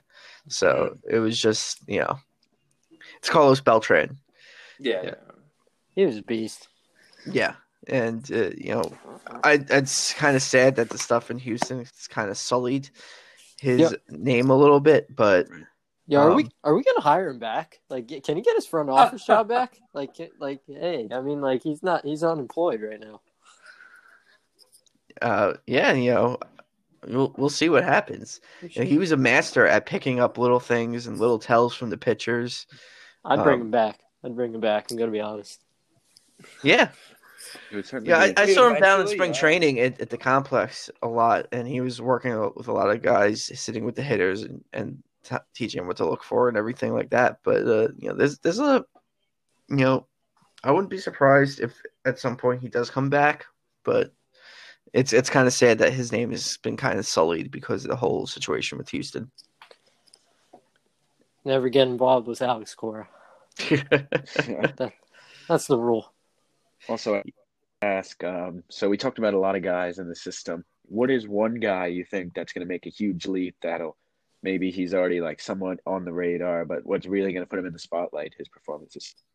Ooh, that's a good question. I got to think about that one. So do you want guys that are lower level or guys that are closer to the big leagues and could possibly contribute to the big leagues? Just anyone you think that's going to have a huge year, let's say. Lower levels, maybe in AA, AAA, it doesn't matter. Well, I'm going to say don't sleep on Kyle Holder, another one of those first-round picks that hasn't quite panned out yet. Holder has had Major League defense since he's been drafted, and his hit tool's been coming around. He's not going to hit for power, but he'd be a great utility guy, great guy to have on that 26-man roster at some point. Defensive wizard. He could play second, short, and third. His hitting's been coming around. Mm-hmm. You look what he did last year. He had a nice year. And look at it. We did it for the first month of the year. Yep. He really came on last year. Yeah, and he had a really good season. He was playing every day. He was healthy, which was the most important thing. And I've been a Kyle Holder fan since he's been drafted because I've watched him in Staten Island his first season. He does not have bad at bats. Mm-hmm. He doesn't strike out a lot. I like that. He's a good guy to have that is going to work the count. A good guy that's going to make pitchers work and really get his fill out of an at bat. So I would definitely don't sleep on him. He's a guy that probably starts off in AAA, and who knows with that AAA ball because they're going to be using the Major League ball again. Mm-hmm. What could happen there? But if someone goes down on the infield depth chart in the major leagues, he's going to be a quick call away. I think he's going to be a good person for the Yankees to utilize in that aspect.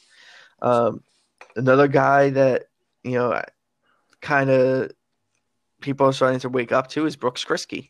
He was added to the 40-man roster this year. Kriske is a guy that battled some injuries. He had Tommy John surgery just shortly after being drafted, and he was a college closer.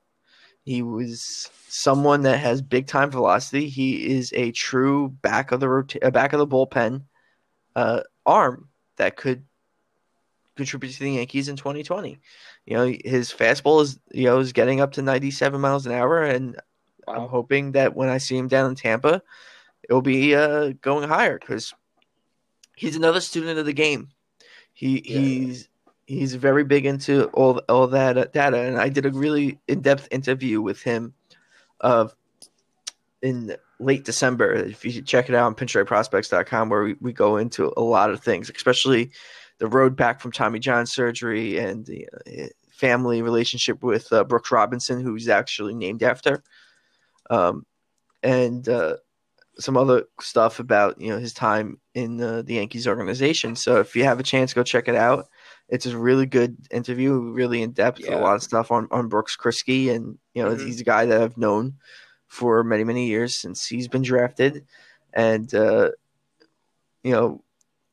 was one of the first people to message him and text him when he got added to the 40-man. So he's a guy I think everyone should keep an eye on because he could really help out, and especially the bullpen this year is going to be a big thing. Maybe he's a guy that comes in that fills in that 6th or 7th inning spot to bridge the gap to the big arms. And actually, there's one more prospect, or maybe a little less of a prospect now, that I want to ask about before we let you go. Jonathan Loáisiga. This is a guy I am a huge fan of. Although I don't necessarily see him as a starter at this point, but I do think I made this prediction on the first episode of our podcast, actually, that he is going to be the Yankees' breakout player this year, but out of the bullpen. With the loss of Dylan Betances, I think he's going to be a guy that really steps up, and he's going to show off that flamethrower ability, throwing 100 out of the bullpen consistently, better utilizing his off speed in that kind of role. I think he's really going to be something that the Yankees have been looking for. What do you think? I'm a Loáisiga fan. So if you don't know his story, he was originally signed by the Giants as an international free agent, and they released him. Yeah, yeah. And the Yankees signed him after he was actually signed by an Italian baseball league team. Oh my God! And he never played for them. The Yankees ended up signing him, and the Yankees picked him up. He played like one game, and then he had Tommy John surgery. Jeez. They found him just randomly, and he came back from Tommy John surgery in 2016. Okay. I think that was it. No. 2016 is when he had Tommy John surgery. So 2017 is when he came back. That was his second year with the Yankees. He shot up pretty quick then. Yeah, he shot up pretty quickly. He was actually in Staten Island. He was in short season Class A, Staten Island, and added to the 40-man roster after that season. Reminds me of Jason Dominguez in the future. He added a slider this year. Yes, he's added a slider, and he's got big time velocity. I remember watching him pitch. I was like, "Who is this kid?" He was just random. short stature guy that he's just always struggled to stay healthy. He had a couple of DL stints with the Giants when he was with them, and his father was actually a minor league player in the Expos organization, and he was actually his father was the all-time home run leader in the Nicaraguan Professional Baseball League. Wow, he's a legend. Yeah, and his brother actually played in the Dodgers organization. I don't know if he's still there at all. Okay, but I think Lowe is definitely going to be a reliever, long term. Yeah, I agree. But depending on what happens, they're probably going to do that this year. If not, I would give him the chance to be, just get reps as a starter in AAA. See what you can do, because you never know what could happen. Guys like Domingo Germán, off-season issues notwithstanding, I had him pegged as a reliever, similar to. But obviously, it's changed a little. Yeah, it changed a lot because it just clicked. Things could happen like that. So you never know. What I would do is I would do like what the Yankees used to do with Warren, where you stretch him out in spring training just in case someone gets hurt, and then like when Germán eventually comes back, that's when you can say, all right, go to the bullpen and just max it out. Oh yeah, because you also have to remember he hasn't pitched a lot at all. Yeah, I know. I mean, I don't even remember offhand like how many innings he's had, but it's not a lot. No. Even when we traded for him, he had Tommy John when we traded for him. Actually, we signed him as a free agent. We didn't really. Oh no, not Germán. I'm talking about Loziga. Loziga we traded for. I was so confused for a moment. Yeah, you gotta remember, Loziga only has 177 minor league innings. Jeez, man. Yeah, that's it. That's one major league season. Essentially. Yeah. My God. One major league season is a pretty good starter. And he has 56 major league innings. So at some point, you go have to say, all right, what's going on with him? But he has one option year left. If I had the choice, and this is just not looking at the roster construction right now, I'd probably let him, go in as a starter and work as a starter, especially since he's adding a new pitch, and the only way to really perfect that pitch is to throw it a lot in game. It's all about reps. Yes, it is all about reps. So you want a guy to get the reps as a starter, and mostly because he's pitching more innings, so he gets used to throwing it, and then you move him to the bullpen once he's comfortable. Yeah, but I think that's definitely right. I totally agree with you. I agree. No, really though. I was so confused. I was like, did you leave that to me? At first when he was talking about, he said like we signed Germán, I was like, wait, I don't think that's the case. Like I knew something was wrong there. Yeah. No, we traded for Germán in the what was the Martin Prado trade? Yeah. Yeah. Nathan Eovaldi too, right? Wasn't Nathan? Yes, Nathan Eovaldi in that trade. Germán was like the throw-in. Garrett Jones too.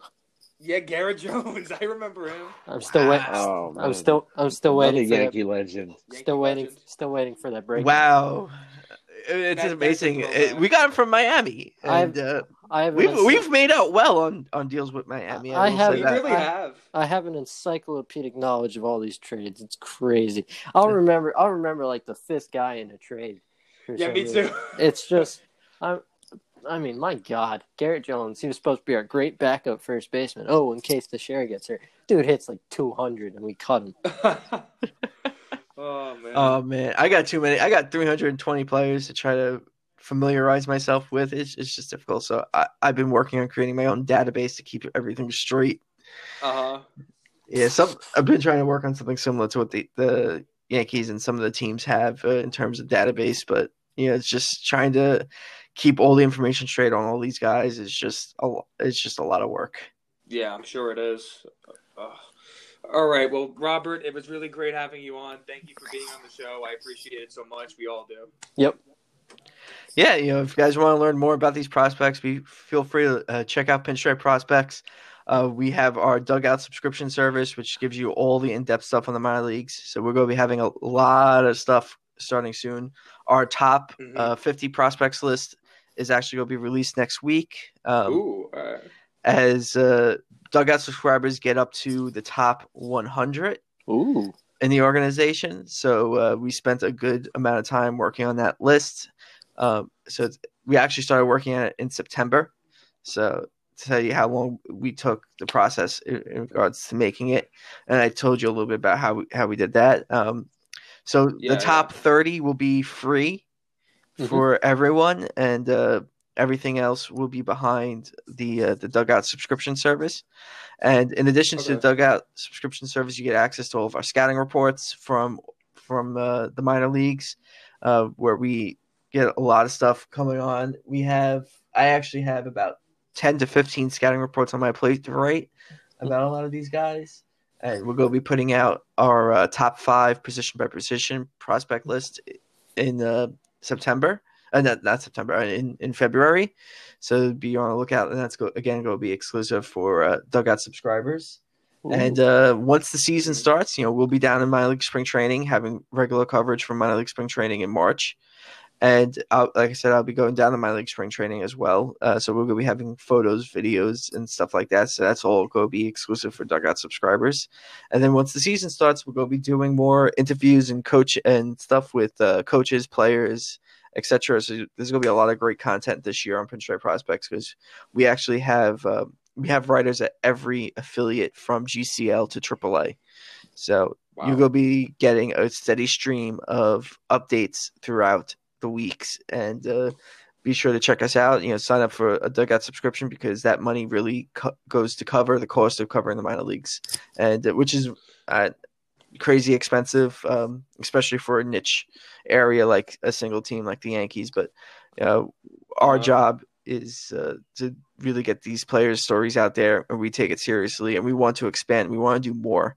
And the only way to do that is through signing up for the dugout subscription. And we got a lot of cool stuff planned, and we're actually going to be relaunching our podcast in February. We just announced that yesterday. And so the Pinstripe Prospects podcast will be coming back. It's going to be a weekly podcast throughout the year. We have competition. And we're going to have a lot of other cool stuff coming up. And there's stuff that's not ready to be announced yet, but as you guys, as the year goes on, we're going to be having a lot of cool stuff. And one of the cool things with our dugout subscription service is subscribers are entered into a monthly giveaway. We actually just gave away a 2005 Santa Ana Yankees autographed baseball to one lucky subscriber, and that included autographs of Brett Gardner and PJ Piloteri, as well as a few other guys that have played in the majors from that team. I just need a Shelly Duncan autograph. That's what I need.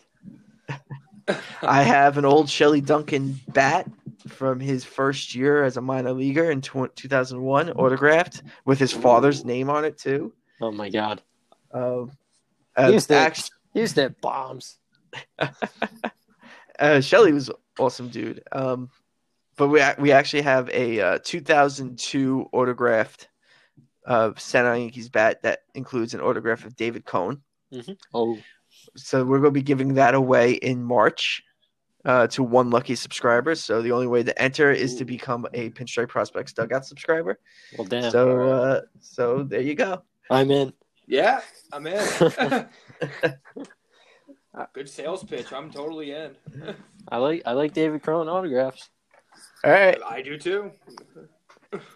All right, Robert. Thank you for everything. Good luck with everything. Thank you. I love the site, bro. I really do. You do great work, and all of you at Pinstripe Pros do great work. I love it too. Thank you, guys. I'm happy to come on and talk prospects. Oh, thank you so much. Yeah, of course. Thank you so much. Thanks, Have a good day, Robert. You too. Bye. All right, guys. That was our interview with Robert Pimpsner. Be sure to follow him at rpimpsner on Twitter. And be sure to follow us at Yankees_center on Twitter. And have a good day.